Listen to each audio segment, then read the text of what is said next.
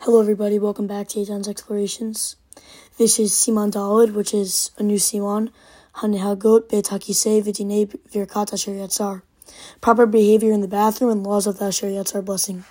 There are 6 seifim in this Siman, and we're doing Seif Aleph in this, which is regularly attending to one's needs. Let's get right into it.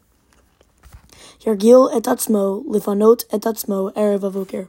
One should accustom himself to relieve himself, literally to empty, meaning, to empty his bowels, both in the evening and in the morning. Shehu zrizut unikayut, as this habit is the way of preparedness and proper hygiene. Im eno yachol lipanot, if, when he attempts to, he finds that he is unable to relieve himself, yelech arba amot, he should walk 4 amot, which is between 6.3 and 7.6 feet, vayeshev, and then sit down to try again. Vaya'amod vayeshev ad sheyapaneh, and if this does not help, he should repeat this procedure, standing up and sitting down until he relieves himself. Both walking and standing and sitting stimulates the muscles of the large intestine, which helps to move the waste to the outside of the body. O yasiach da'ato midvarim achirim, or he should divert his attention from other things and concentrate exclusively on relieving himself. Hamashea nekavav, one who holds back his bodily functions, meaning he resists his body's urge to urinate or defecate.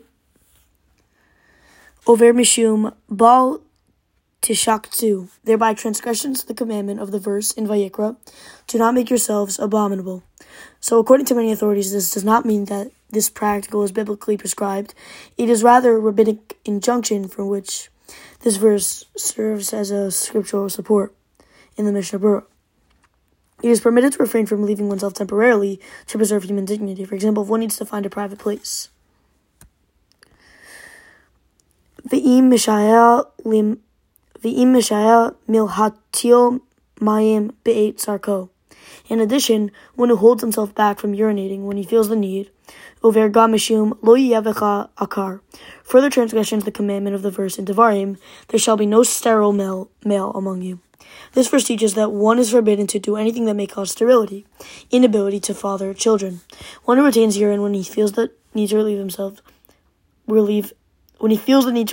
places himself in danger of becoming sterile. Thank you all so much for listening. Have a great day.